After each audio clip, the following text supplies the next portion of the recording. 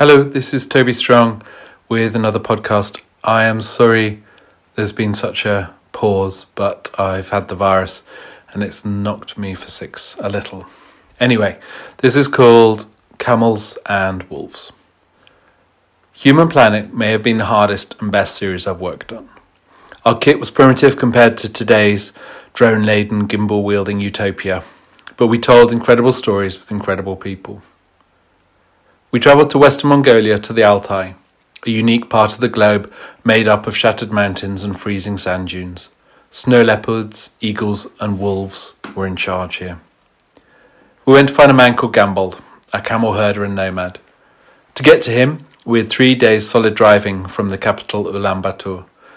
We travelled in a Vogon, which, if you imagine an old battered Land Rover and an old battered VW camper having an old battered baby, add the stench of diesel fumes, purple cushions and a single looped cassette of a tortured man singing through his nostrils, you'll begin to envisage our journey. Every few miles we'd pass a cairn of stones strewn with prayer flags. Always we would stop. Everyone would alight from the +40 interior to the -20 exterior.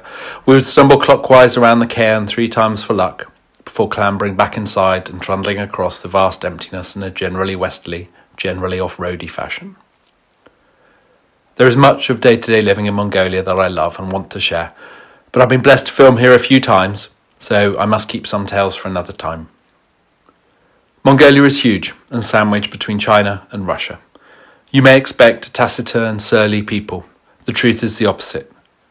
No one is more welcoming and more generous. Their humour boisterous and self-depreciating. I like Mongolians a lot and cannot remember one I didn't like immensely. Gambold's ger, his yurt, was set up when we arrived on the edge of the sand dunes with the Altai as a backdrop. The dunes were capped with snow. Not from a recent fall, it's too dry for that here.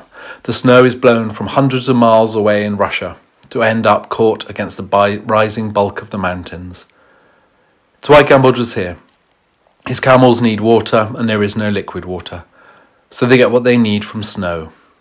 Where the snow lies, Gambold, his family, the ger and the camels follow. We were there at that time because it was starting to warm up. Although we were still plunging to -20 at night, we were heading towards spring, and as it warmed from the Mongol winter, the snow would melt and the caravan would be forced to move closer and closer to the mountains where it lasted longest. But the mountains was the domain of the wolves, and with Gambold's camels having young, this was the most dangerous time of the year. He was forced to live in the territory of his greatest enemy. We were here to film and document this tense time. We set up our own gers a few hundred metres away. Living, operating and filming here is not easy, but it is always a joy. There was a ger for us all to sleep in, one for us all to eat in, and one for the kit. There's always a stove in the middle that gets to about 1,000 degrees just after you go to bed in sleeping bags on yak skins. Then it slowly drops until you're shivering cold, until the middle of the night when the watchman stokes it up. There is a hole in the roof that remains open, and you lie on your yak skins looking up and watch Orion and Scorpio wheeling overhead. Morning clothes are kept in the bottom of your sleeping bag and bundled on in the glow of the stove. You stumble to the loo, which has a hole in the ground, your mouth wide open as you gaze up at the pre-dawn wonder of a non-light polluted Milky Way. Always chatter and laughter from the food ger, where our cooks and the drivers and guides are always deep into a vast bowl of noodles. Hot tea in tin mugs, beaming faces and the promise of a unique day are good ways to start a morning. We soon realised that to film with Gambold, we couldn't drive or walk, we had to ride a camel. I'm just a stranger to camel riding, even filming from camels. I hate it. There is no more painful way to travel. Imagine hanging onto a vast hairy belly whilst being struck between the legs every few seconds. This vast hairy belly is attached to a shouty, spitty face with lots of teeth. But these were not normal camels. These were Bactrian camels, the much rarer Asian two-humped hairy variety.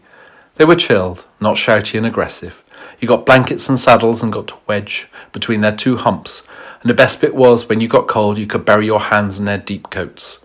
We learnt to balance and strap our kit to the sides, and off we went like overexcited kids pretending to play it cool and failing.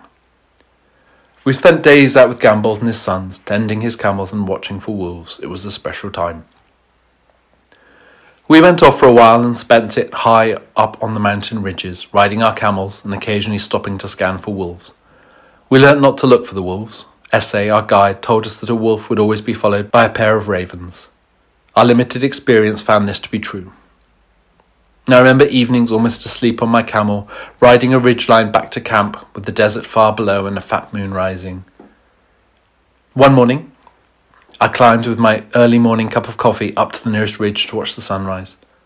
I stopped as I realised I was treading in snow leopard tracks, razor sharp in their crispness.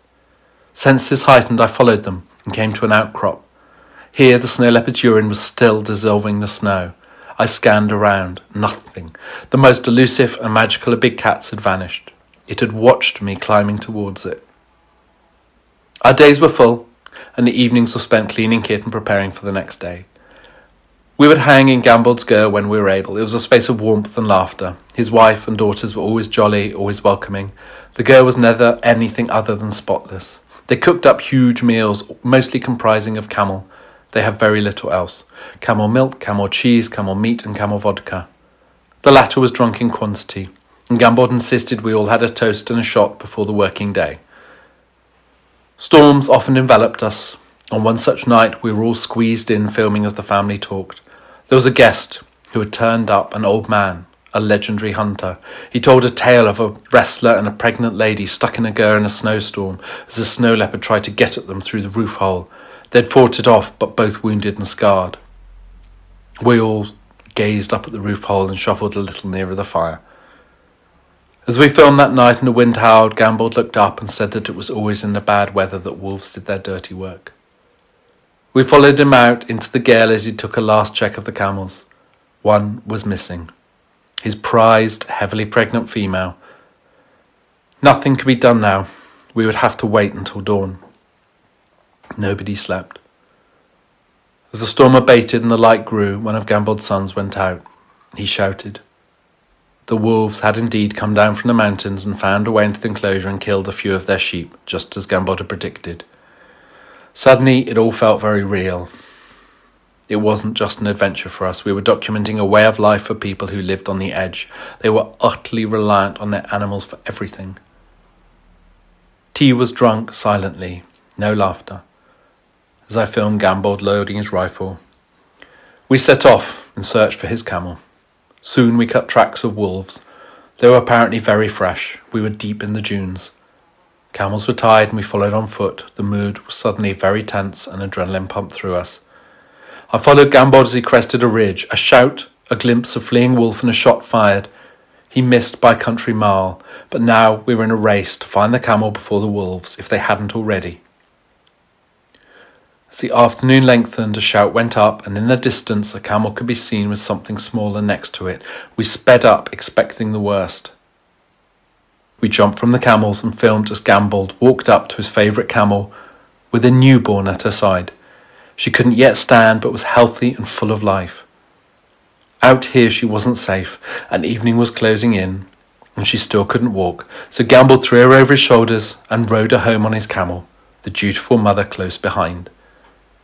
That evening's celebrations and vodka toasting were magnificent and joyous. It was the perfect end to our story of a truly exceptional family and their vanishing way of life.